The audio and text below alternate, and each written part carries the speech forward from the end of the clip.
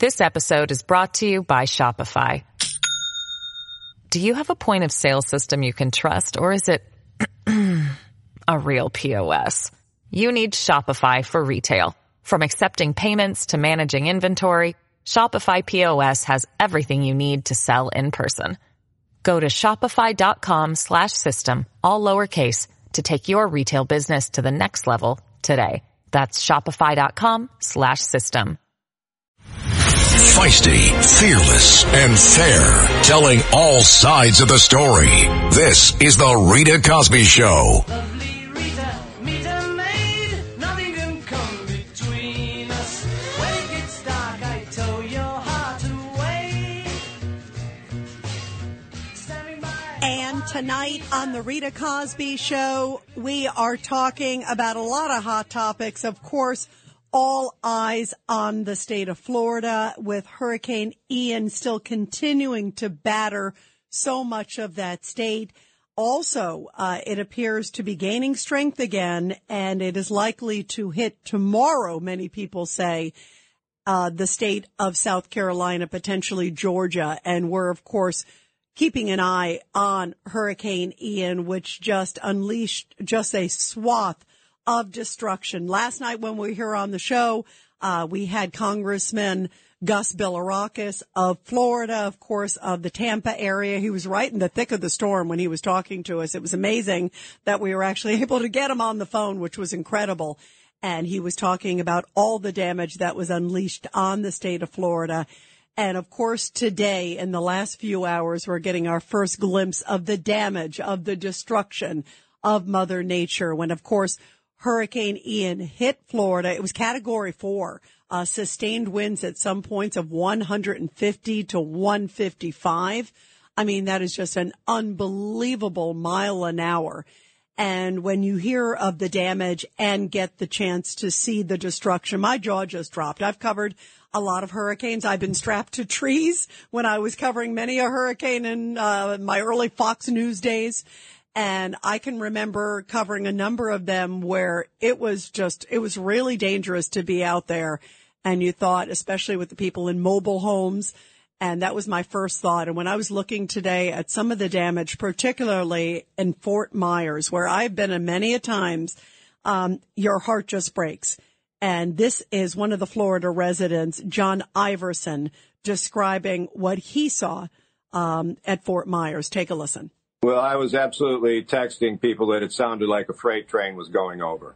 So you could hear the metal roof rippling, and but a little bit of shaking in the house, but it wasn't too bad at all. So, inside. But then outside, if you look at some of the scenes from some of the areas, some of the downtown areas, also some of the coastal areas, my goodness, it looks like just like hell on earth. It is like aluminum trees. I'm talking about aluminum siding from some of the mobile homes, trees that were flown that just like broke like toothpicks, and just a wall of water that came through and caused mass destruction.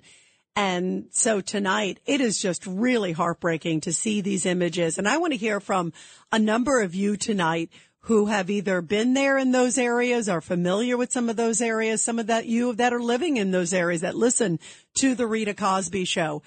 Just your thoughts as you see the unbelievable damage that Mother Nature has left behind in that area.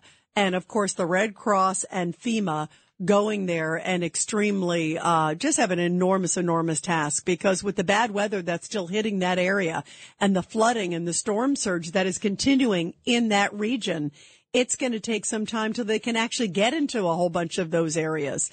So I want to hear your thoughts tonight. If you have friends, family, yourself, if you're in that area, just what are your thoughts as you're looking at this scene? And of course, we can't do enough to just reach out our support to Florida, because it is going to take a long time. It's going to be not just days, not just weeks, not just months. It could be years potentially till many of these areas are fixed. You see some of the bridges there across the states that are just wiped out. Homes are wiped out.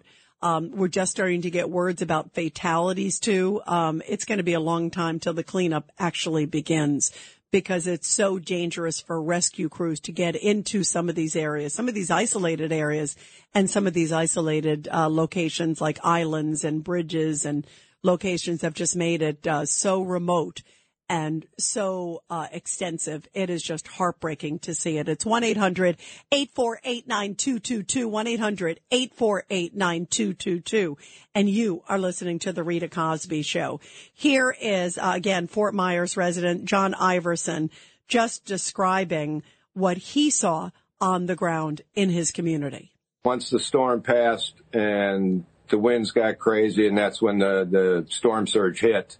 And fortunately, I was in a very secure structure, and I was up 20 feet above it. So I felt pretty comfortable, but everything on the ground was completely destroyed. Everything on the ground was just destroyed. I mean, that is just the way, if you look at some of these images, especially of Fort Myers, it's like a gut punch. I mean, I get so emotional just thinking about it. I've been on the ground after many a hurricane and seen it. I've ridden through the hurricanes, again, as a journalist too. And like the pictures, even though we show them to you and you see them and we can describe them, it's like gut punching. I mean, there's nothing to take the place of actually being there on the ground and this being your home. You think about all your belongings. And I think about some of the stories of people that I have talked to that have gone through these hurricanes, and literally they walk away with like the shirt on their back and have nothing left in their communities. So it's just heartbreaking. I don't even know how to describe it. It's just the pain and the gut punch of what these people go through. Here is Lee County Sheriff Carmine Marcino describing, sadly, the loss of life that he expects in the community. He was on Good Morning America today. The fatalities are in the hundreds. There are thousands of people that are waiting to be rescued, and again, cannot give a true assessment until we're actually on scene assessing each scene, and we can't access people. That's the problem. We're accessing the bridges. We're seeing what's compromised and what's not, and this will be a life-changing event for the men and women that are responding. They're going to see things they've never seen before. So we're going to get together. You know, the Floridians it's a great state. We have great people here, and everyone wants to help. And that is the amazing thing. You're seeing so many of these stories of neighbors helping neighbors. Here's a little bit more from the Lee County Sheriff talking about just what a tremendous loss it is for Florida and for America. Well, I could tell you this is a life-changing event for all of us. We tracked that storm up the coast of Florida. It was very unpredictable, moving around. We tracked it minute and second. Every minute we watched, and we didn't know where it would hit. And I will tell you, it came into Lee County strong, and it was slow-moving, just a couple miles an hour under a Cat 5, and it hit us, and it crushed us. We're assessing as we speak. You know, we pulled our resources off and our men and women of law enforcement off at 45 miles an hour sustained winds for safety. And we got back out there last night, our special operations unit and special teams that were formed, and we still cannot access many of the people that are in need.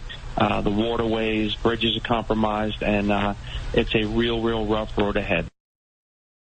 Boy, is it a rough road ahead. And he is also talking about just the amazing and overwhelming number of calls that are coming in. Can you imagine what it's like living in Florida right now, or any of these states that are now in the eye of the storm? As we know, it's heading up to my beloved South Carolina. I went to University of South Carolina, so I have many friends that have been calling me in the last 24 hours. They are so worried about what's going to happen there.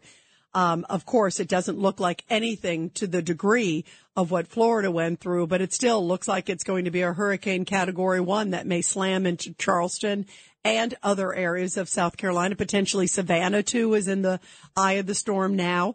There is just so much heartbreak, and it is just so overwhelming emotionally and physically for these people. There was one story that I was seeing. It was in Fort Myers, where people literally were moving outside of their mobile home to stay in a hotel that's a $300 or $400 a night hotel right next door, because they knew that that structure was a lot stronger than aluminum and just the toothpick construction of many of these mobile home parks. And there are a lot of them. If you guys have been to Florida, you see it over and over and over again. and just see just the damage and destruction. And these like mobile home parks, it looks like there wasn't even a single building standing in some of these mobile home parks. And I'll never forget one guy who I had talked to when I covered one hurricane. He came over to me and he was crying. And I remember saying to him, like, why are you crying? And I said, have you seen your home yet? And he's like, no, I'm crying. Not about my home. I'm crying about my neighbor's home because I've got an elderly neighbor and she has nothing left. I'm young. I can rebuild. I can fix. But I have elderly parents who, elderly neighbors who just, that was everything to them. And I don't know how they're ever going to rebuild. And I mean, that was just amazing for me. I always think about that guy often when I see these stories, because just you think about the courage and the just amazing, heart of some of these people who go help their neighbors, and they themselves have lost everything, but all they're thinking about is their elderly neighbor next door, their disabled neighbor next door, who they don't know how they're going to rebuild, even though they themselves have lost everything. It really is extraordinary and really is uplifting. And then I also think today about Hurricane Katrina, and I was on a Zodiac craft, and I was in Hurricane Katrina in the Ninth Ward. Literally bodies were slamming into my Zodiac craft. There were so many bodies that were floating by us when we were going there. And this was days after Hurricane Katrina hit, but it was the day of discovery of when they were finally getting into some of the homes. And also there was just so many people that had died in that hurricane that literally bodies were smashing into our Zodiac craft. And this is what the rescue workers would do every single day. And we just went out with them that one day. I was working with NBC at the time, and you could just see how horrible and how disastrous the damage was. And still, here it was many days later, and water was well up to the rooftops of these homes, and the people who just did not get out in time. And in that case, it was because the levees broke in Katrina. And it was just, it's something I remember the images to this day. I could see the faces of those people to this day, and think about all the families that were just absolutely destroyed by the hurricane. It's so heartbreaking. It is gut-wrenching. And for rescue crews, and that's what I'm thinking about, of the people now in Florida, the heroes that are down there that live through this every single day, but also people that are coming. We know that folks from New York are coming, from Texas were coming in. The airports that are open, a lot of them are closed, but a lot of them are still able to fly in or driving down neighboring states down there. We know that people from Arizona, I was hearing a story of some students coming in today from across the country, from a number of different schools that are driving down there to help, just whatever they can do, which is just an amazing story of survival and of neighbor helping neighbor. And this is a little bit more of Lee County Sheriff Carmine Marcino talking about some of the calls that are just coming in that is just so overwhelming, and that any help that can come in is so appreciated. It is heart-wrenching. I will tell you that we have made some rescues through waterways, and some we're not able to access. We have thousands of calls on 911 that are prioritized, and we're answering as we speak. So tonight, I want to hear from you, because there's nothing else more important at the top of this show than to talk about what happened in Florida. And also, any of you who have talked to your neighbors down there, have talked to your friends down there, are living down there, and what you're experiencing. 1-800-848-9222, 1-800-848-9222. Let's go to Eddie, line 1. You're here on the Rita Cosby Show. Your thoughts? Hi, Rita. Well, you're my Danish, Polish sister, and I get choked up at all this that's going on. I have neighbors that haven't been able to get in touch with the parents on Pine Island. They found that it's devastated. All the bridges are wiped out, and they have to be airlifted. My sister Kathy, somewhere in Naples, excuse me, and my friend Gene from my lodge, who's a Suffolk County policeman and a chopper pilot for News 12, he told me, he said he's going down. We already had choppers land in Jacksonville to refuel today. And he said, I'm going down. He said, are you in with me? I go, absolutely. So I may not see you at the Polish American Day Parade on Sunday. So you may be going down. Is that what you're saying, Eddie, that there's a good chance you'll be heading down there? My father was a fireman. I came from a fire department family. I was going to medical school and I became a nuclear medicine guy. And you know what we do? We love people. We help everybody around us, the good people, and we run toward, Rita. We run toward because our hearts are all in it. How beautiful. Eddie, I love that you're heading down there. Now, you've talked to your sister down there? Have you had a chance to talk with her? No, I can't get in touch with her. You cannot. Okay. And where exactly is she, Eddie? What part of Florida? She's in Naples. Oh my gosh. Wow. And you know what? I have a number of friends in Naples, by the way, and I've been checking in with them and have talked to them. They're okay so far. Okay. But the damage there in Naples is quite extensive and it wasn't expected to be. That's the other thing too. A lot of people that are in that area were not expecting the kind of damage. Have you gone and helped at all with recovery efforts at another time, Eddie, or would this be the first time? Always. Oh, I got my, being a nuclear medicine technologist, a public speaker. I had a radio show on Saturdays. When we had a hurricane here, we got a tree knocked over. I went out, I put my father's fire department hat on because nobody would stop. And they were going over these lines that had 220 volts in them. And I'm saying, you're going to electrocute your whole family.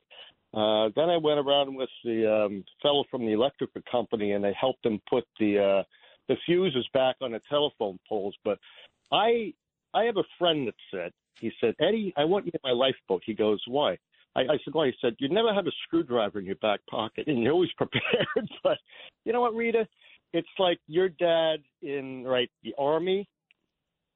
What was your dad? Yep, my dad was in the Polish Home Army, actually in Poland, but rescued by the U.S. Army.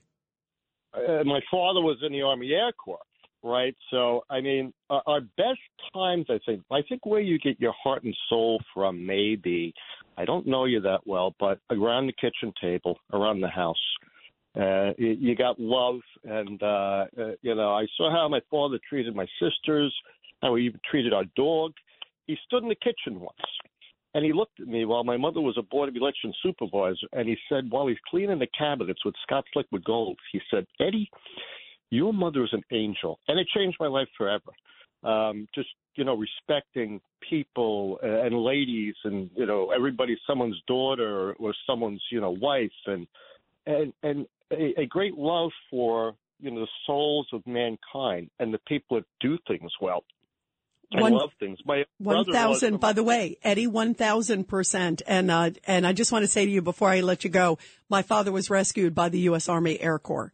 So just so you know, you said your dad was in the U.S. Army Air Corps? Yeah, absolutely. He was a first sergeant. He ran the whole thing, but also flew the plane and got on the radio and had 50 caliber guns. And he always said to me, war is hell, Eddie. I don't know how I lived through it. And he'd slap me on the leg and he'd say, get some sleep, buddy.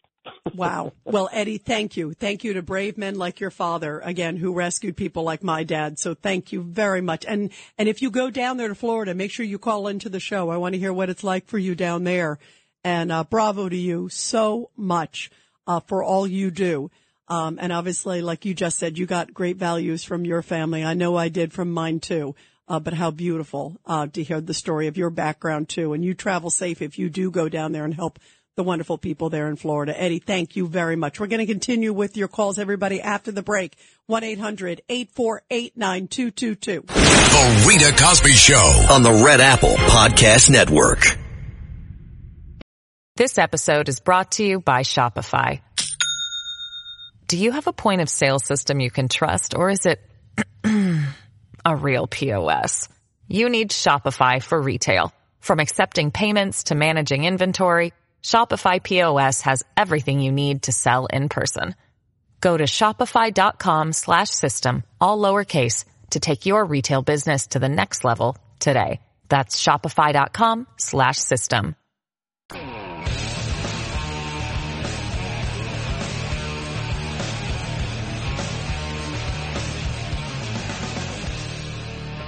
And coming up in the next half hour of the show, we're going to do our Back the Blue, where we honor our great men and women in law enforcement. Also, a very sad story that happened about an EMT worker who, it looks like in an unprovoked attack, was killed on the streets of New York City today. I mean, this is a horrible story, and it epitomizes how bad crime is across this country. Plus, lots of people politicizing things in the storm of Hurricane Ian, including President Biden. We're going to get to that also later on in this half hour. First, we're taking your calls, everybody. Let's go to Christine in Middletown, Connecticut. Christine, your thoughts about what's been going on with the storm, and if you have family down in Florida, or if you yourself have been down there.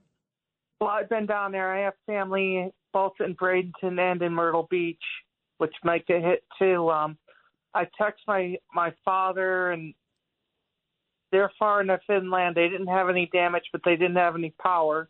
And my sister and her brother-in-law, they live like half a mile away. But I'm worried about in Myrtle Beach, my aunt and my uncle, he's got stomach cancer. He can't get around good. And they're walking distance to the old Route 17, which you can see the ocean right there. Oh, my gosh. So they got to be careful because just as you said, there's a lot of low-lying areas there in that section. And there's a good chance, sadly, that Myrtle Beach, it looks like right now, of course, the storm could change, but it looks like it will get hit with a Category 1, which is still very severe winds. Our thoughts and prayers are with you, Christine, and your family there. And you know I love South Carolina, guys. This is the Rita Cosby Show on the Red Apple Podcast Network. The Rita Cosby Show presents Back the Blue. And in tonight's Back the Blue segment, a powerful story coming from Maine, where Officer Jared Lenardi displayed the kind of heroism that we often read about in comic books at a recently presented letter of commendation. Yet the only thing he asked for in return was a new tourniquet, so he'd be prepared to help another citizen in need. This is an interesting story. This request for a new tourniquet came in a letter that was read on Monday of this week by Thomaston Police Sergeant Chris Hansen to board members, family, and townspeople. Then he noted that Officer Jared Lenardi's actions would have gone completely unknown had the chief not received an email the next day from the officer, just matter-of-factly requesting another tourniquet since he said he used one the night before. Now, because of that tourniquet usage, Lenardi will now wear an additional pin on his uniform representing the Maine Police Department's life-saving award. And it goes back to an incident earlier this month where just before midnight, Lenardi responded to a home in Warren, Maine, following a report of a fight involving two men. Initial reports indicated that there might have been a gun or a bat used, and it was a violent scene. Officer Lenardi, undaunted, charged into the home where he found a man bleeding in what appeared to be a severed artery, and it was severe. So upon seeing the critically injured man, Lenardi called the dispatch to advise them of the severity of the injury and that he would be applying the apparatus, a tourniquet. He did so, and he called them and then said his tourniquet that he put on top of him was in place. He said, I saw the amount of blood coming from his arm. I know that I'm not an EMT, but I knew that I had to stop the blood from flowing somehow. Based on the way that he was holding it, it kind of looked like his elbow was sticking out, and there was just a whole lot of blood pouring out. I said the only thing that I had was find this tourniquet, so I put it on, I applied it, and it worked. And many people believe by doing that, he saved this man's life. And the incident would have gone unknown had he not, again, sent that email the next day requesting for another tourniquet. Just shows how matter of fact our officers are each and every single day and the incredible and difficult work that they do. Well, we are talking, of course, about the Hurricane Ian, which now, again, is back on to being a hurricane. It's now a Hurricane 1, Category 1 strength, and headed towards South Carolina and Georgia. We'll, of course, keep you posted as developments come, but we know that it has decimated the beautiful state of Florida. And so today, President Biden talked about just the damage that this hurricane caused. Take a listen to how President Biden described it. This could be the deadliest hurricane in Florida's history. The numbers are still unclear, but we're hearing early reports of what may be substantial loss of life. And even officials in Florida, like in the Fort Myers area, are saying there may be nothing almost to come back to. That is a Fort Myers Beach officials saying that just the damage is so devastating in so many parts of Florida. So, of course, everybody's thinking about the damage, the destruction. And this, to me, was just shocking. Here in the middle of all this, suddenly President Biden, here he's talking about the damage and the destruction and all that, which is obviously so important. And first and foremost, the next thing he starts doing is going after gas and oil companies, like single-handedly. It's not like he was talking about how people overall, sometimes, ram people with prices and jack prices up during hurricanes and tragedies. He just suddenly takes this wild turn and starts blasting gas and oil companies like his whole green agenda. Take a listen to this exchange where he basically starts, suddenly he's talking about the damage, and then he's now vilifying oil and gas in the middle of it all. I also want to say again to the oil and gas executives, do not use this storm as an excuse to raise gasoline prices or gouge the American public. The price of oil has dropped in recent weeks. The price of gas should be going down as rapidly. It's not. My experts inform me the production of only about 160,000 barrels a day has been impacted by this storm.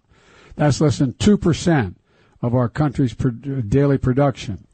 Its small and temporary impact on oil production provides no excuse for price increases at the pump, period. If a gas station companies try to use this storm to raise prices, I'm going to ask officials to look into whether or not price gouging is going on. America is watching, and the industry should do the right thing. I expect them to do the right thing. Now, first off, there haven't been allegations of that. And second of all, why not just make a statement, first off, like nobody should be taking advantage of the situation, whatever it is, any store, whatever you're talking about. He single-handedly goes after oil and gas. To me, that is unbelievably political and unbelievably shameful. At a time like this, it was so blatant that he suddenly takes this turn to go after oil and gas companies, which he has continued to vilify and continue to basically, I think, put U.S. energy in a box as a result of it all. And he uses this tragedy to suddenly go after oil and gas companies out of the blue.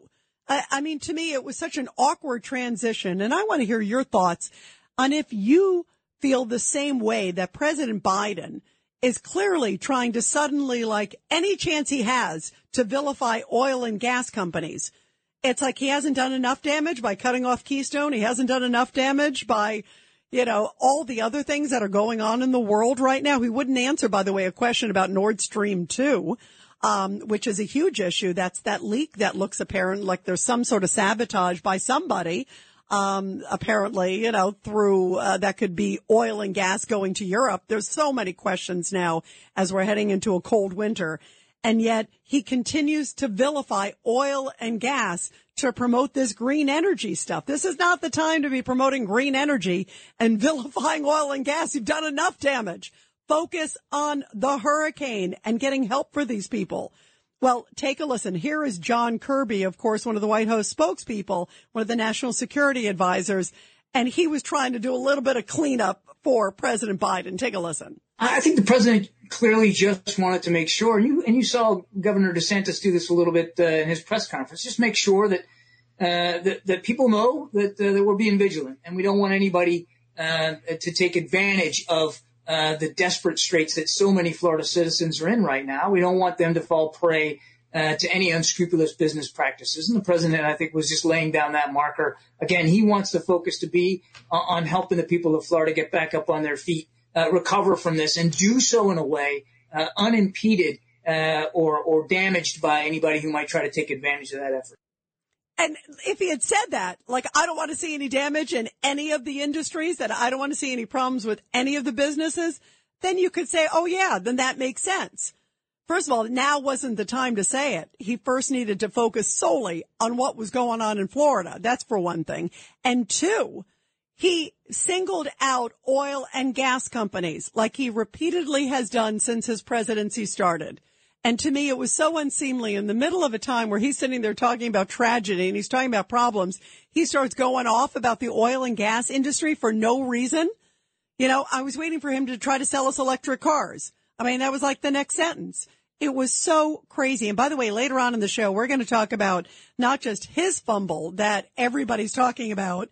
We're also going to talk about Kamala Harris because she had an equally horrible fumble that now is like the whole world is just shaking their heads. There is no doubt in my mind. I don't think President Biden's going to run again. And I don't think the Democratic Party is going to want Kamala Harris again. I think we're going to see like either a Gavin Newsom or somebody else on the Democratic side. But I do not expect that we're going to see Kamala Harris or that we will see Joe Biden after it's like the big gaffe machine, one after another.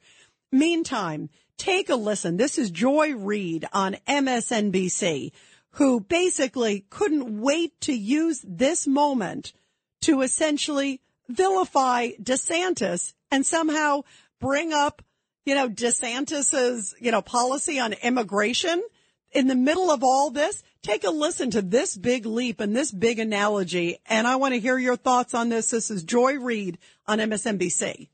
2 million Floridians are on the move. Now, we don't know if they're leaving the state or where they're going to move to. It's a bit ironic now that you might have Floridians having to actually pour over the borders and go north and get out of the state of Florida in the exact same crisis that we've been talking about on a trolling level in that state for a long time.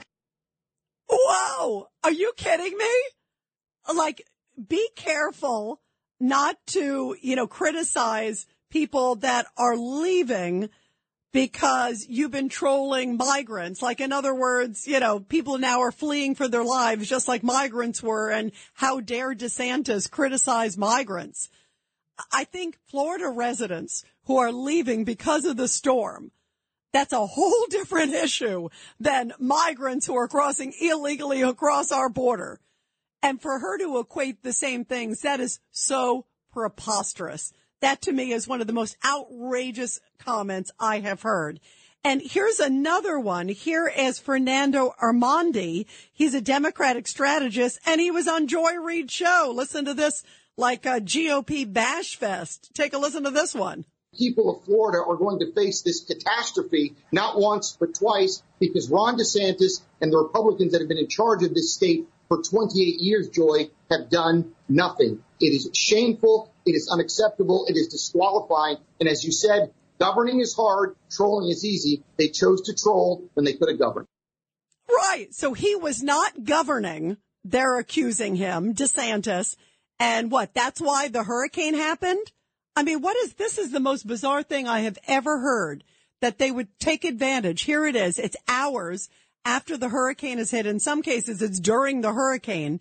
And they're sitting there talking about bashing DeSantis and comparing people fleeing from their lives from the hurricane to basically migrants who are crossing illegally across our border, and that they should have sort of equal footing and that it's almost payback some way to Governor DeSantis. That to me is one of the most unseemly things I've ever heard. 1-800-848-9222, 1-800-848-9222. Let's go to Eric in Manhattan on line 2. Eric, your thoughts. Hi, Rita. I'm sorry. I'm a little upset. I called, Joy Reid's a brain dead bigot. This is, I called about these sociopaths like her, like the kind of sociopaths that play at being human, that pretend they care about kids when they're killed by automatic rifles, and they'll stand on those bodies before they're even cold to take away someone else's civil rights. Before this storm even hit land, they're politicizing it, not just about, pseudoscientific climate change, voodoo science, and they like I said, they're not human. It's disgusting.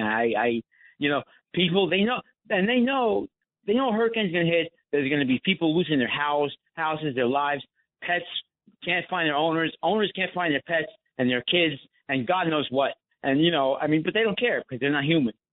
It's disgusting. I mean, I want to. Well, and you know what? And you know what? A Republican for my birthday. Well, and by the way, I mean, I feel like it's completely insincere, and at a time where people are so worried that they're sitting there talking about like it's like migrants. What did you think of that analogy? Isn't that the weirdest thing too? To say it's basically like the migrants who are fleeing. It's just an insincere comment. I don't want to say someone's not human, but to say it is such an out of touch comment. Like, in other words, like maybe now DeSantis will have more appreciation for migrants, illegal migrants, that he's seeing people fleeing Florida. I mean, does that make any sense to you? Well, they're sociopaths, so they don't see how they sound. They're comparing people fleeing from their homes, their lives, to criminal foreign nationals, criminals. I mean, they're entering the country illegally. They're criminals. Right. It's a complete difference. It is a complete difference. It's disgusting. Right. It's equivocation. It's obfuscation. That's what they do. They can't be honest.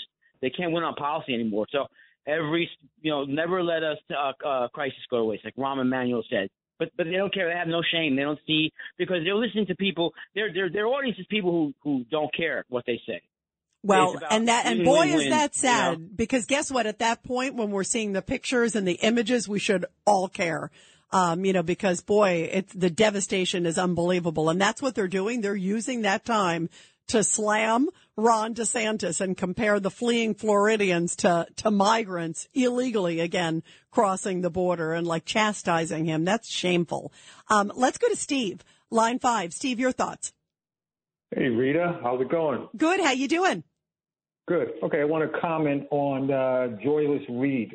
What a hate-filled woman. I mean, she's just terrible. And the guest she was interviewing is just as bad. Ron DeSantis' press conference today was absolutely stunning.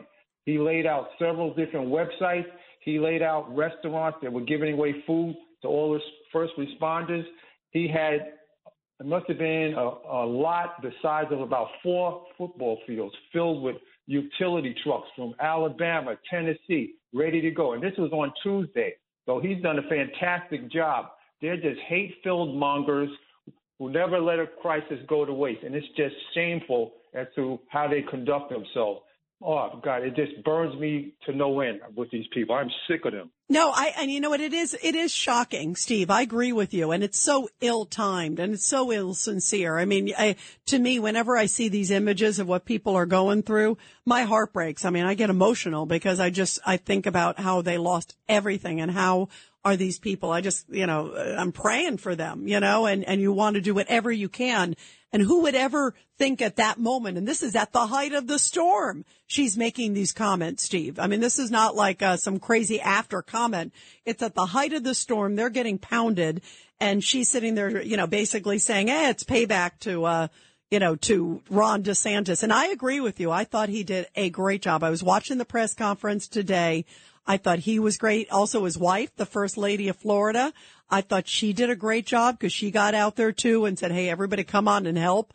I thought all of those things were bravo, bravo, bravo. And instead, you just get these nasty comments from these far left commentators who just have no sense of reality and no compassion. And here's the governor. He's dealing. It's like, darn well, if he was not considered a presidential contender, and of course he hasn't announced yet, Steve, but darn well, if he was not, GOP, or if he wasn't somebody who is a potential GOP, contender, whether it's this go round or soon, they wouldn't care. But they just wanted to find anything they can do.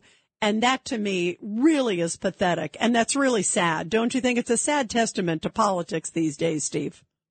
Sure it is. It's terrible. It really is. I mean, it's a sad commentary on their character and their mindset. I mean, they're like, I don't know, what are they, brain dead cadavers? Empty souls. It's just disgraceful. Yeah, I agree with you, because all you can think about are these poor people and what they're going through, and trying to support also clearly, Governor DeSantis, because boy, he needs support in the middle of all that. You don't need throwing barbs. And from what everybody has said, pretty much, other than Joy Reid and a couple of these other loony kazoonies, they all believe that he's doing a pretty good job. Let's go to Dom real quick in Minnesota. Dom, your thoughts real quick.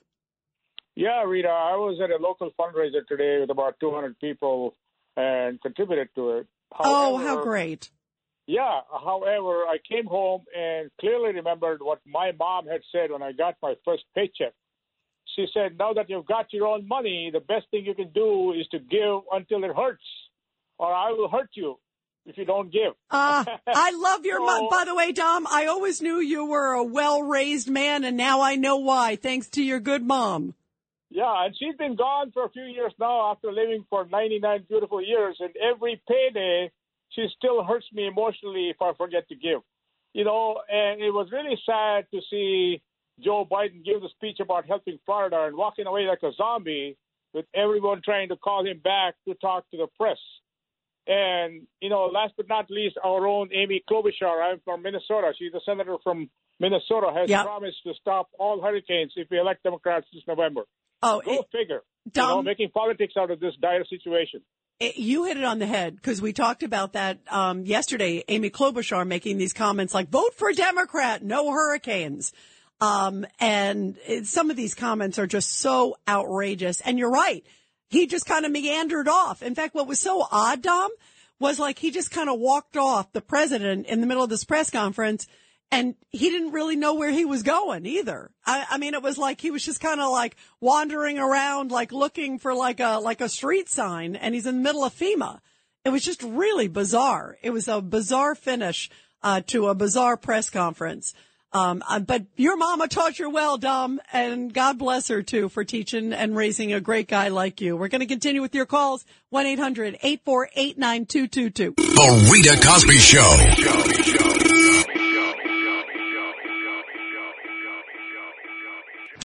When you need mealtime inspiration, it's worth shopping Kroger, where you'll find over 30,000 mouth-watering choices that excite your inner foodie. And no matter what tasty choice you make, you'll enjoy our everyday low prices, plus extra ways to save, like digital coupons worth over $600 each week. You can also save up to $1 off per gallon at the pump with fuel points. More savings and more inspiring flavors make shopping Kroger worth it every time. Kroger, fresh for everyone. Fuel restrictions apply.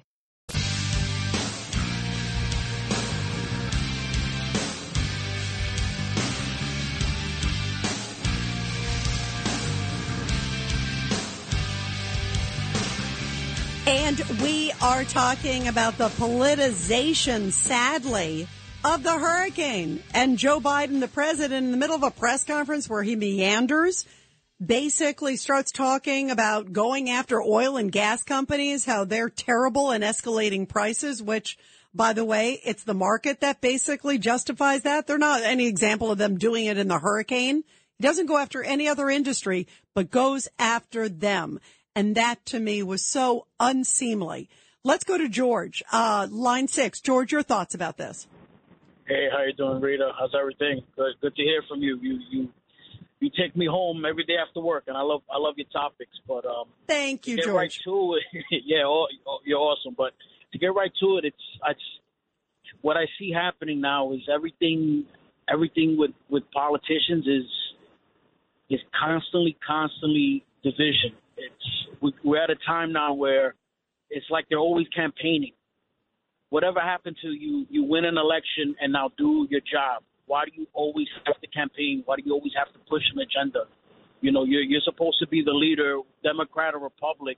You're supposed to be leading this country, not pushing an agenda that's going to always vilify and divide us. And you hear how they talk about the Floridians now fleeing a storm, and you want to compare that to Democrats and you know, if you voted for a Democrat, this would have, like, everything is about politics. It's not about getting the job done. No, George, that's a great point. And you're right, because we, the people, lose out when that happens. That's a tremendous point, and it is such a disservice to the American public. And especially, it's just unseemly, especially when there's a crisis. It's like, never let a crisis go to waste, sadly. This is the Rita Cosby Show on the Red Apple Podcast Network. This is the Rita Cosby Show on the Red Apple Podcast Network.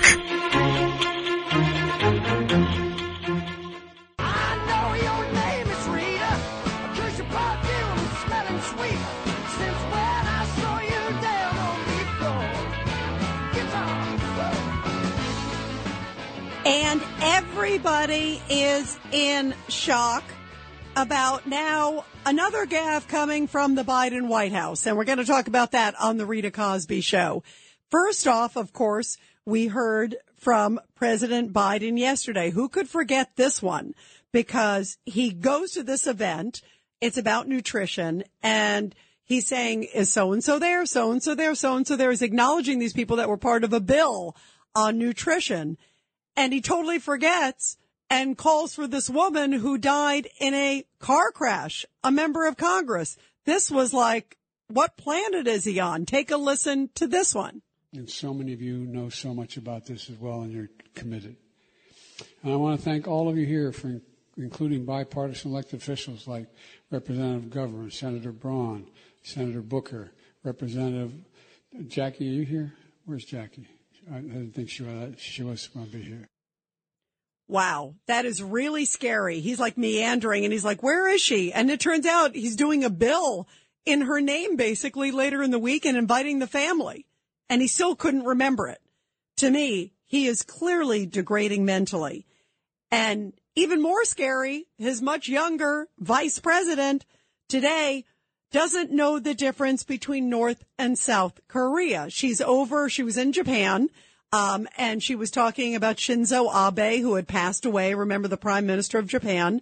And she's at a service there honoring him. And then afterwards, she's in the region.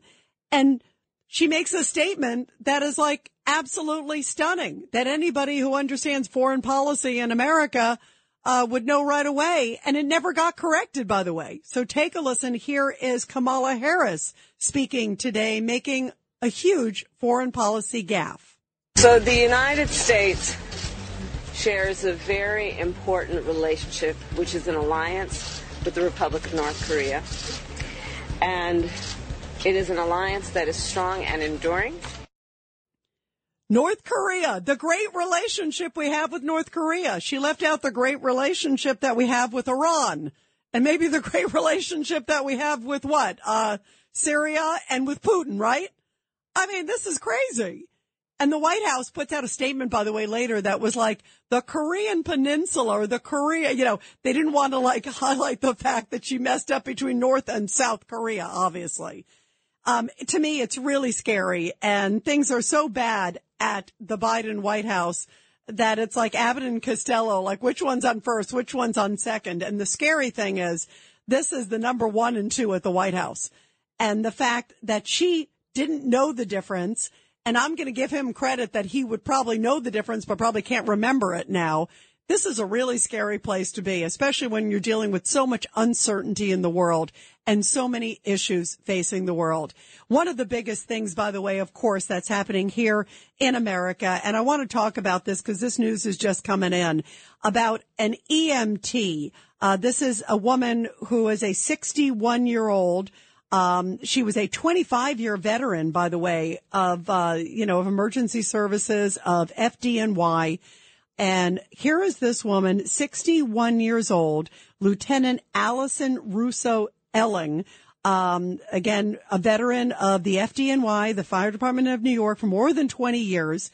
And she was working at her EMS station, which is in Queens, near 20th Avenue and Steinway Street.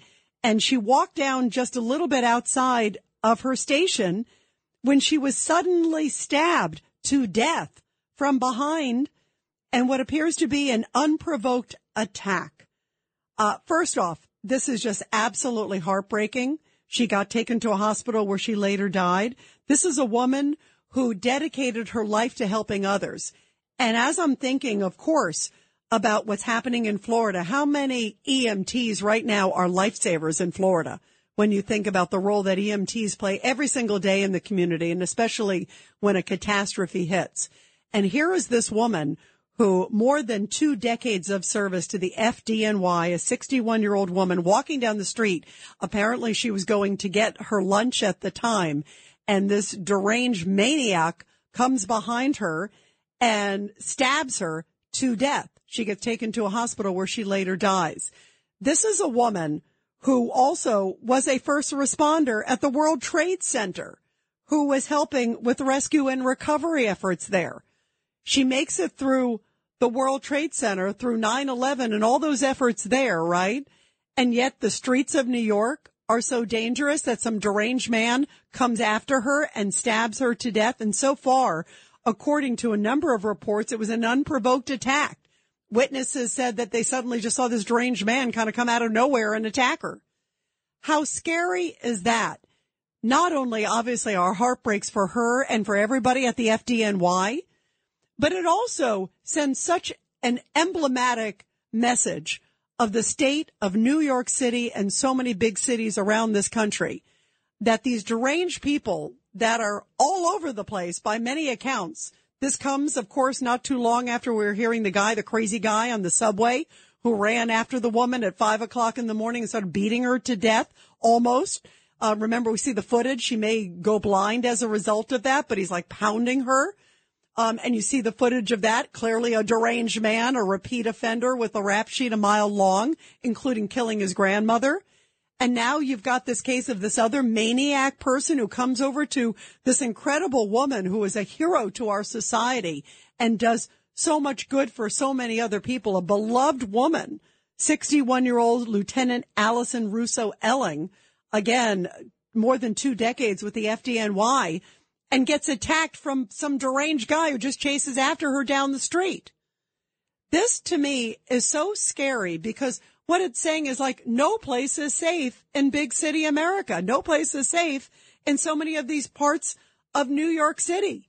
You know, think about how bad things are, how many homeless people. Yeah, they're deranged. Clearly you're deranged. You know, all these cases that we have seen of late are these people who have either had, we don't know enough about this guy yet, what kind of track record he had, but clearly he had mental issues. That's obvious. But well, let's see what happens. I bet you there'll be like some prior signs. There'll be priors in his background. There'll be something in his background, I bet, because it's part of this whole system where people are falling through the cracks and time again, not getting the help that not only do they need, but also that society needs them to get. Because guess what? These mentally deranged people are out there. You see it. Like if you walk the streets of New York, I've had friends and people who have visited who were in New York a couple of years ago and couldn't wait to come back. And then they would visit recently and they're like, oh, I don't really like it as much. Every single person. There's so many people talking to themselves. There's so many homeless people. There's so many mentally deranged people that are out and about all over the place. And so when you see these kind of headlines of this woman who's giving her life to service, dedicated to service, and then gets hit in an unprovoked attack, it's just, to me, emblematic of how crazy and degraded so many things are in New York City today and how bad crime is in New York City and so many other major cities across this country.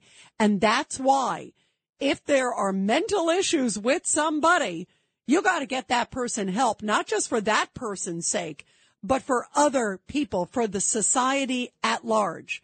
You know, it's time to get tough. It's time to say, you know what? We'd love to help you, but if you're not going to help yourself, you need to get care where you will not be out on the streets endangering somebody else. Because remember the guy who opened fire on the subway train in New York? He had mental issues too, and was even talking about how he had mental issues and was getting out of the system. You know, remember it was all that stuff. It was like, why are they getting out? What is going on with our society that things are so degraded that you can't walk down the street? That somebody who's an EMS worker who's right by her station is vulnerable to being stabbed suddenly by some deranged stranger? We have really gotten to a sad state of society, and it is just heartbreaking to see. And we need to do whatever we can to break this vicious cycle. Obviously, in honor of this incredible woman and also all these other victims who are just helpless, innocent victims because society is not doing enough to lock these people up and make sure that they get the care they need, but also make sure that they are not a danger to others in society. It is time. We can't say, oh God, I feel sorry for that person. We got to get them out, whatever. Or you're a family member. You have somebody who's deranged. You got to do something. You can't have them walking the streets and suddenly attacking somebody for no reason. I mean, this is just crazy. And also the damage it does to the reputation of New York. New York, already, there are so many people who don't want to come visit. They don't want to work in New York. We see stories all over, like in Chicago. You see McDonald's saying they want to pull out of Chicago. Things are so bad. And you think headlines like this are going to help? How is New York going to recover? How are big cities going to recover when you are allowing these kind of individuals to continuously walk the streets and not to do something about it? 1-800-848-9222, 1-800-848-9222. Let's go to Jerry in Chicago, line 7. Jerry, your thoughts. Hi, Rita. Thanks, sweetheart, for taking my call.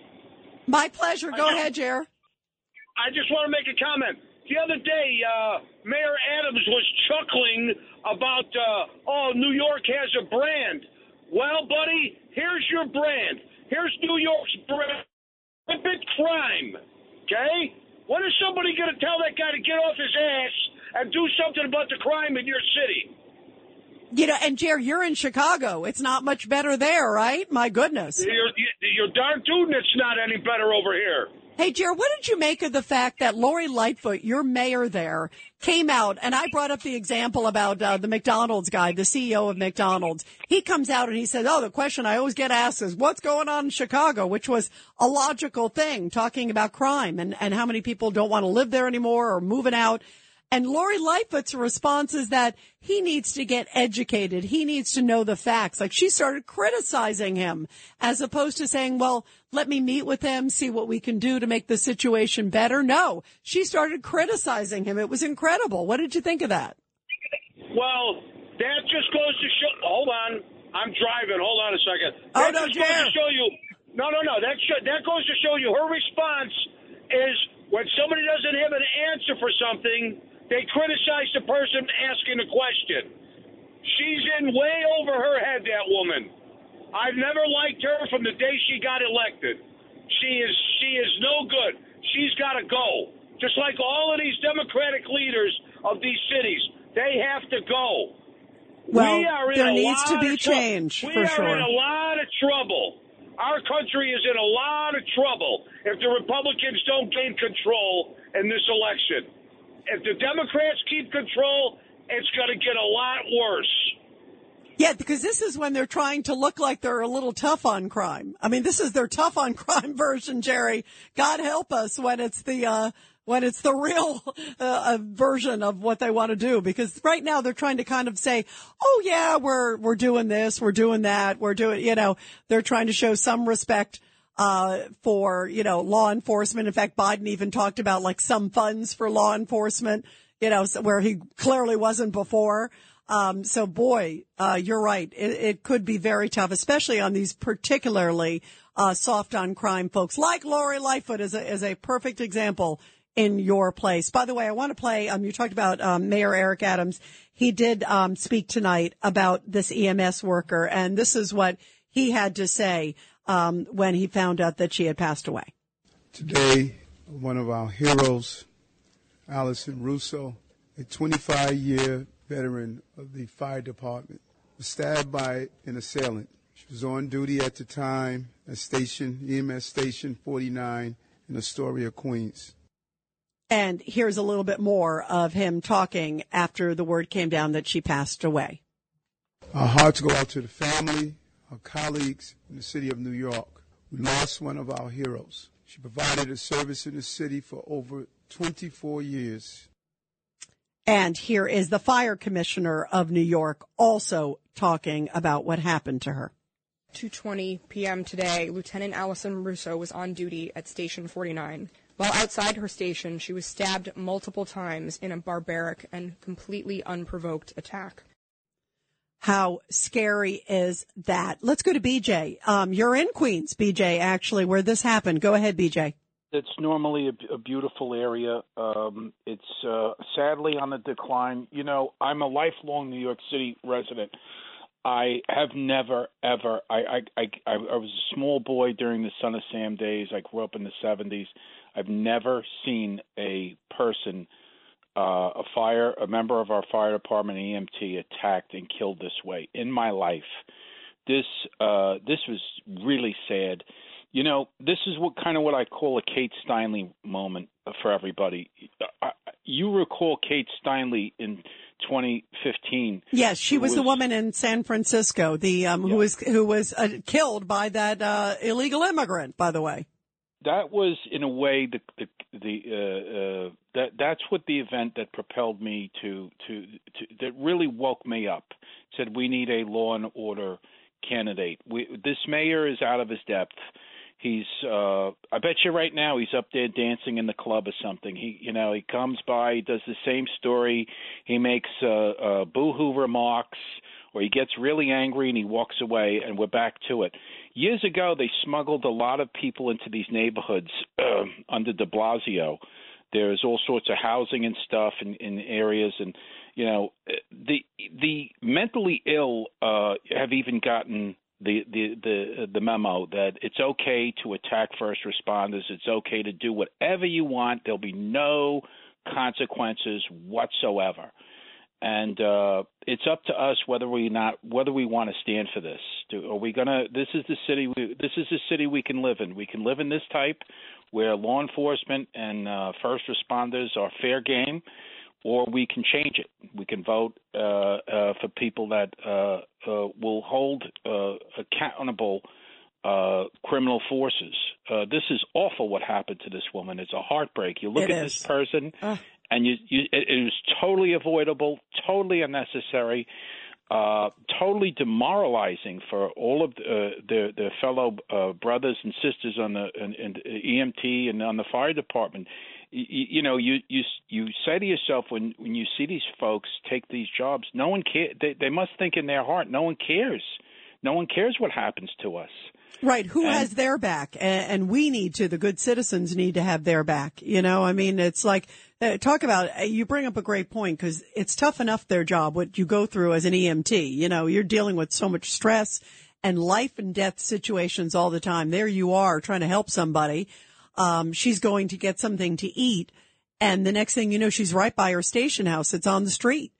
And suddenly, this guy comes and stabs her to death. I mean, this is like, it's horrifying on so many levels, and it's heartbreaking because just like you said, there's so many of these unsung heroes that are out there protecting us each and every day.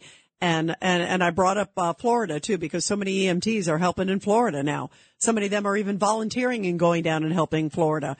Many of them are based there. But these are lifesavers every single day. And now they got to worry about crime, attacks on them. I mean, it is so disgusting on so many levels. And I agree with you, BJ. My heart just breaks for her and for her family and for all the great members of the FDNY and all the great members of EMTs that are out there listening to the show. We'll continue with your calls, everybody. 1-800-848-9222. The Rita Cosby Show on the Red Apple Podcast Network.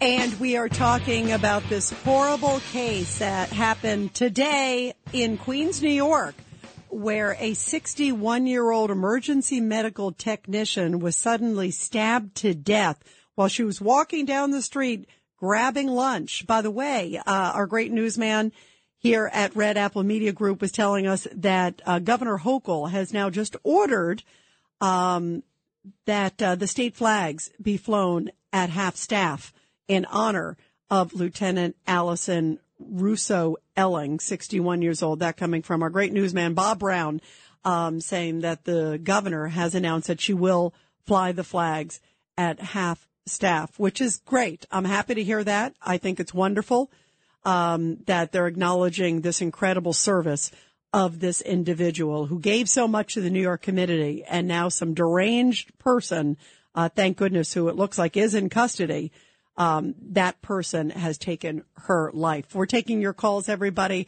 Let's go to Alfred on line one. Alfred, your thoughts.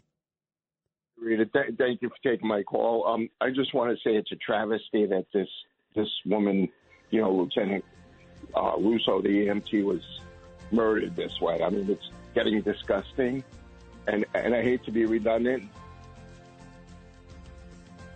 I lost you, Alfred. But you know what?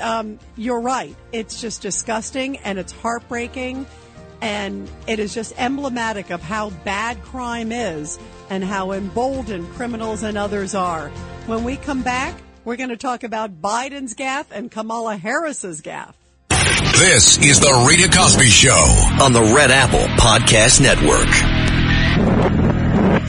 The Rita Cosby Show presents Support Our Heroes. And in tonight's Support Our Heroes segment, a powerful story coming from Connecticut, where the day before his 104th birthday, that's right, 104th birthday, a recognition ceremony was held to honor retired Lieutenant Colonel Charles Alex, who at the time was 103 years old and a veteran of World War II, Korea, and Vietnam. And the event was held in the town of Rocky Hill. It's called the Stand Down event. Now, Colonel Alex served in World War II, the Korean War, and the Vietnam War. He first joined the Army in 1940 as an infantryman in the 43rd Division and served in the Pacific in New Guinea and in the Philippines for 3 years. He then served in Germany and France in 1944 and 1945. Wow. And in 1949 was called back to active duty to serve in Korea. And he was later called to serve in Vietnam. What an amazing veteran. Boy, so many different generations. And at the event, he was proudly wearing his pins on his cap, demoting his military service. He was also honored with a proclamation. Now, the event, I said, is called the Stand Down event in Connecticut, and it provides access to benefit and resources for veterans and allows veterans of all generations a chance to get resources face to face without having to deal with any red tape or to wait to hear back a reply. So very, very important. And how great to see that he was honored at this event with so many other veterans present. And we always love doing this segment here on the Rita Cosby Show because we love supporting our heroes and, of course, their families, too, as well. Well, we are talking about President Biden, and also now another problem at the White House has popped up yet again. First off, let's go back to what has happened in the last 48 hours. It has really been stunning. President Biden is at an event, and he's talking about nutrition and health and all these other things. And he makes this gaffe that now everybody today is reacting to. He's at a nutrition event and he's calling out the people who are responsible for the passage of some of these things tied to nutrition.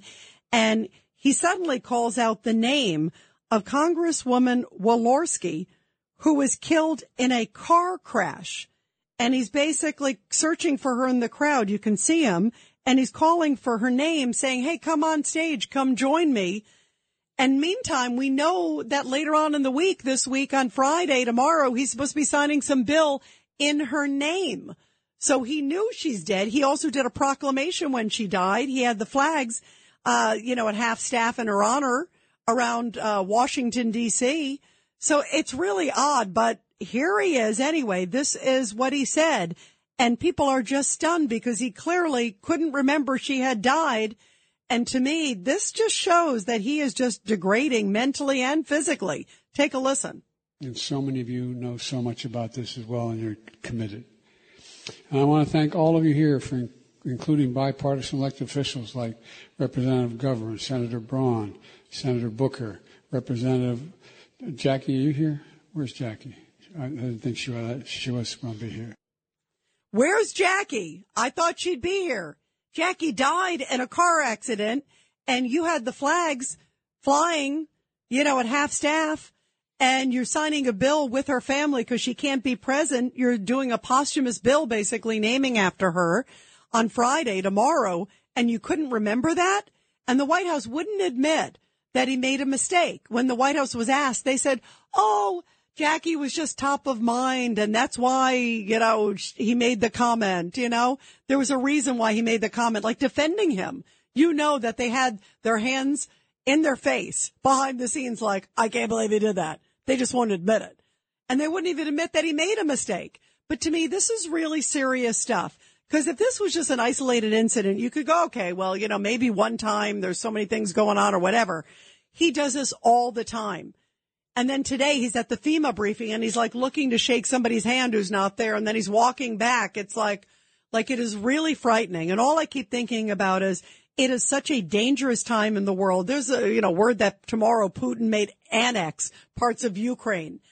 China's looking at Taiwan. I mean, there's so many things that are going on in the world. We're talking about serious crime, what just happened in Queens with this EMT worker who was murdered, just innocently walking down the street. I mean, there's so many of these issues that are facing America right now.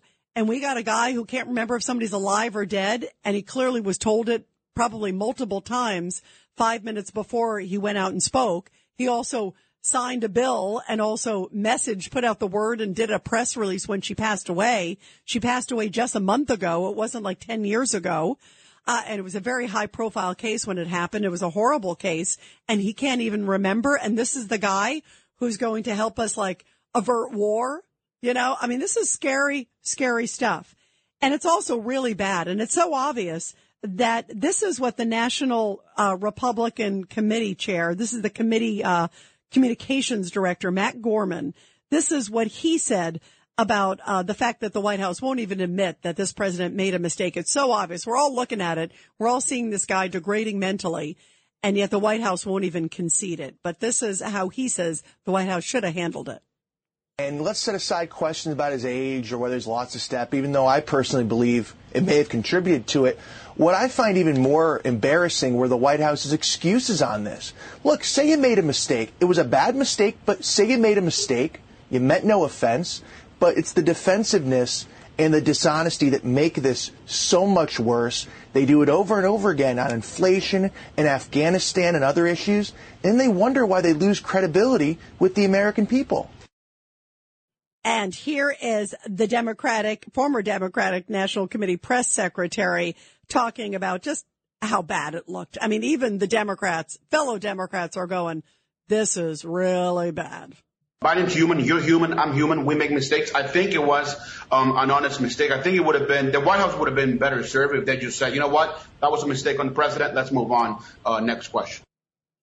Yeah, that's what they should have said. But the fact that they were playing this rope-a-dope and say, oh no, he was just thinking about Jackie. He wasn't thinking about Jackie. He was looking for Jackie. He was trying to call her up and couldn't figure out why she wasn't here. Somebody should have shout out, she died. I mean, it was so painful to watch it.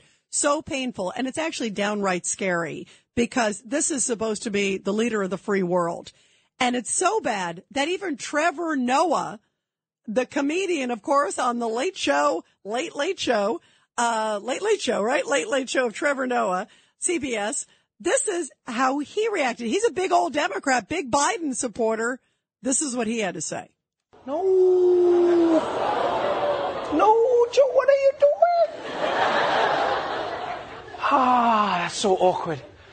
Oh, man. And his explanation didn't help. He's like, of course I knew Jackie was dead. I was looking for Jackie Kennedy. Where's Jackie Kennedy? Where are you, Jackie? Where's Jackie O? Look, I mean, I guess on the upside, at least he noticed that she wasn't there. This is a good thing. Yeah, it could have been much worse if he was like, where's Jackie? Oh, there she is. There's Jackie. Everyone look at Jackie. People are like, there's no Jackie. She's there. Everybody sees Jackie. And look, I know a lot of people are saying that this is another example of Biden's brain being foggy. But I think, if anything, this makes Biden a better president. Yeah. Think of how hard he must be working right now to keep Americans safe, knowing that Osama bin Laden is still out there somewhere. Where is he? Where is he, Jack? Where is he? Where is he? Knowing that Osama bin Laden is out there. Trevor's very funny. Daily Show and Comedy Central. Very, very funny. So, part of me says it's funny, but it's also really sad because clearly he is degrading before our eyes. And now here is the backup. Kamala Harris. If you don't think it gets worse, Kamala Harris is visiting the DMZ. And of course, things are so sensitive there between North and South Korea. Obviously, South Korea, our ally, and North Korea, our adversary. Tensions are rising because of a North Korean missile launch. Very, very sensitive. So what does she say when she's at a briefing there on the DMZ? Listen to who she thinks our ally is. Take a listen to Kamala Harris just a little bit ago. So the United States shares a very important relationship, which is an alliance with the Republic of North Korea. And it is an alliance that is strong and enduring. Wow. And the White House tried to they didn't want to correct her too, right? After they were trying to play, rope-a-dope on all the comments with Biden. So they put out a statement basically saying, Korea, our relationship with Korea, as if there's no North and South, difference. There's a big difference. Believe me, especially the people in North and South Korea know the big difference. But anybody who knows what's going on in the world would know, and especially somebody who is the vice president of the United States. And what's so scary is it's so inappropriate that she didn't know, doesn't go back and correct herself. I'd give her, she at least, mental acuity, you could say. I mean, she's not at least she knows what hand to shake and where to sit down and all that stuff, right? But clearly she needs to get brushed up on foreign policy because she is representing the United States of America in a very sensitive part of the world. And she doesn't know the difference between North and South Korea. This is scary. We have a president who's like a zombie out there, and then we've got a vice president who doesn't know basic foreign policy 101. God help us. We are in big time trouble, guys. 1-800-848-9222. 1-800-848-9222. What do you think is worse? A president who seems to be out to lunch quite a bit, or a vice president who doesn't know the difference on North and South Korea, basic foreign policy issues? I'm not sure which is worse. They're both equally dangerous for different reasons. And sadly, here is Kamala Harris, because this is not the first time she's made a mistake. Who could forget this moment that was just more awkward than anything? Here she is. She's in Poland. She's standing next to President Duda of Poland. She's at the press briefing there. She's representing America. She's visiting the refugees. And she gets asked a really serious question about the voluminous amount of refugees, the millions that are flooding across Ukraine because of the war into Poland. And listen to the way she handled this. Who could forget this terribly awkward moment? Is the United States willing to make a specific allocation for Ukrainian refugees?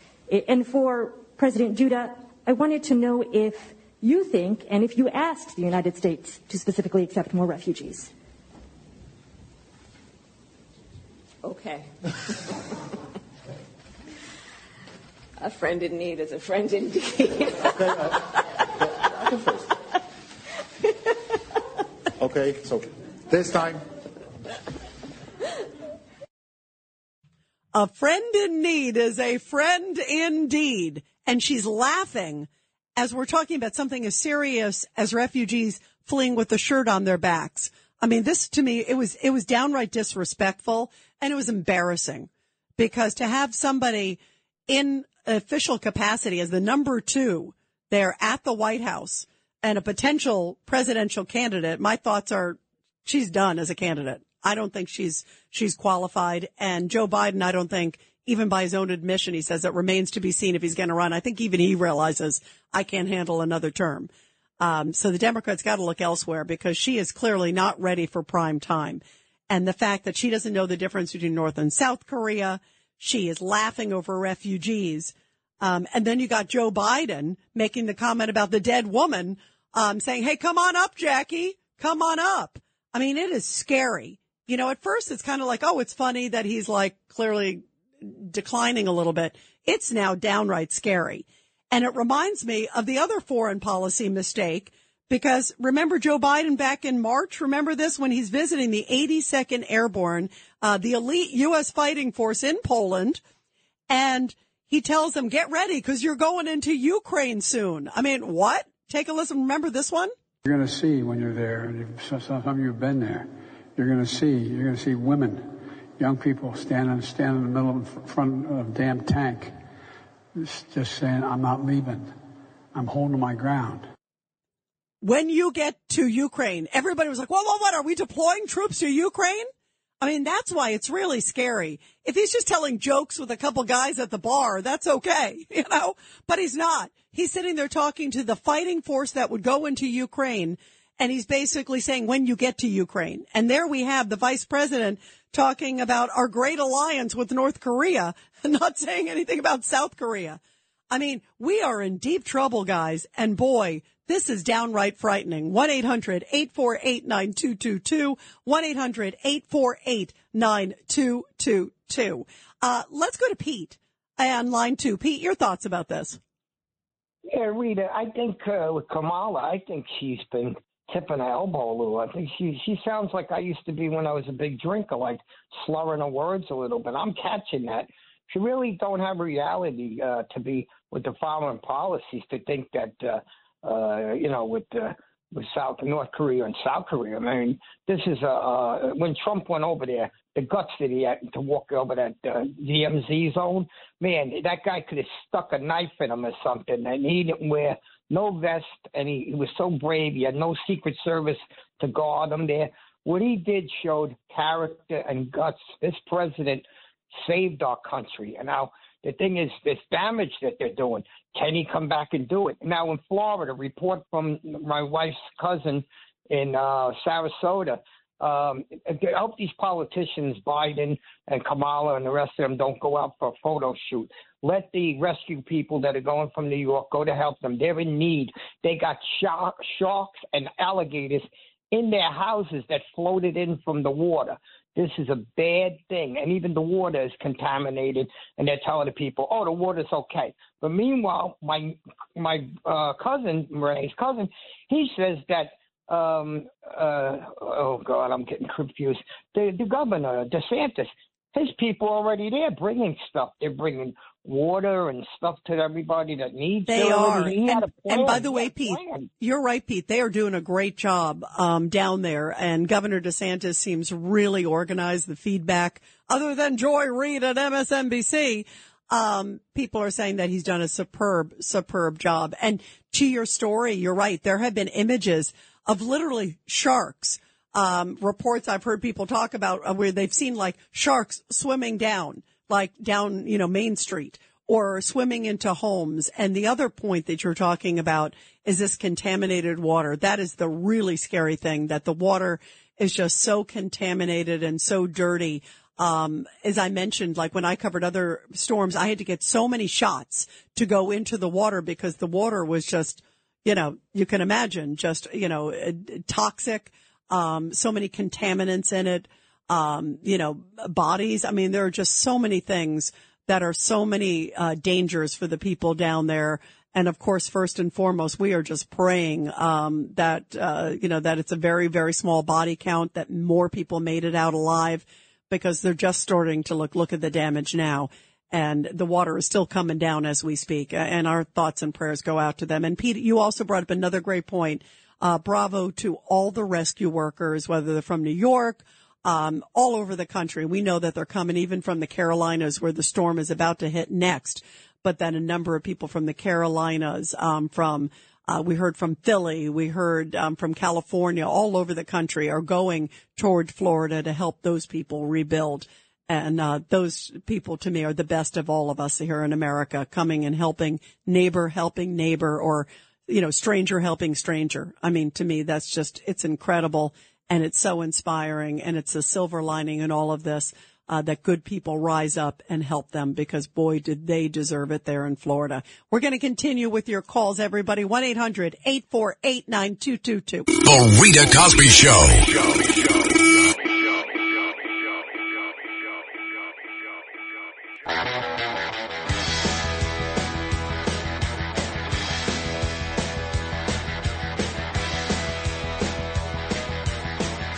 Well, President Biden is calling up dead people to the stage, and Kamala Harris doesn't know the difference between North and South Korea.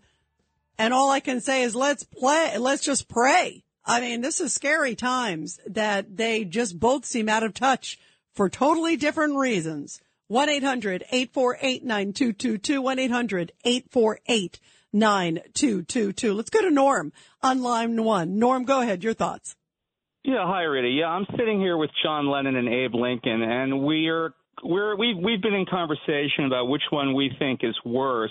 Did you also talk to Nancy Reagan while you're at it, or what did you do while you were there? Nancy didn't show, but Ron was here earlier today. Yeah. Anyway, but you know what, Norm, you bring up an interesting point, because that's exactly what the White House said. I know you know it. I just want to remind everybody. Right. When Corinne exactly, you're so brilliant. So when Corinne Jean-Pierre was asked about it, she's like, and then one of the reporters said, I think about John Lennon, but I don't say, hey, come on up. And she just was kind of like, just kind of laughed about it.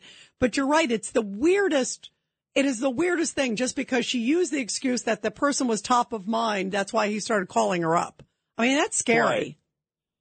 Right. I think, look, I mean, Joe Biden does this all the time, but the Kamala Harris one, that's more disturbing to me.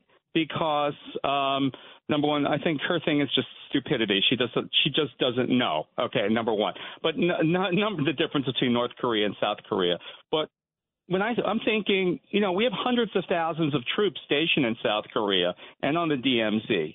And when they hear that their vice president doesn't know the difference between the country that they're stationed in and, the 70-plus year dictator across the border, to me, that's demoralizing. I mean, to me, that's, I think Kamala Harris owes them the apology, not so much even the American people. No, that's a great point. Because there are so many U.S. troops. There's also, think about South Korea, how South Korea feels like that she couldn't tell the difference. I mean, it's like East and West Germany, like I think you knew the difference at that time, I mean, wow. Norm, thank you very much. Real quick, let's go to Dave. Dave, real quick. Go ahead, Dave. Yeah, Rita, I watched my mother go through dementia, and, it started off, it's very tricky to catch because they're on point about everything, and then they'll just throw something out of left field. No, can't remember. That's a good point. And I think, Dave, by the way, I think we are seeing some signs of dementia, clearly with Biden. That's what happens with a number of people with age, but the White House has got to admit it. Everybody, we're going to continue with your calls tomorrow. And, of course, everybody, thoughts and prayers for Florida, Georgia, and South Carolina. The Rita Cosby Show on the Red Apple Podcast Network.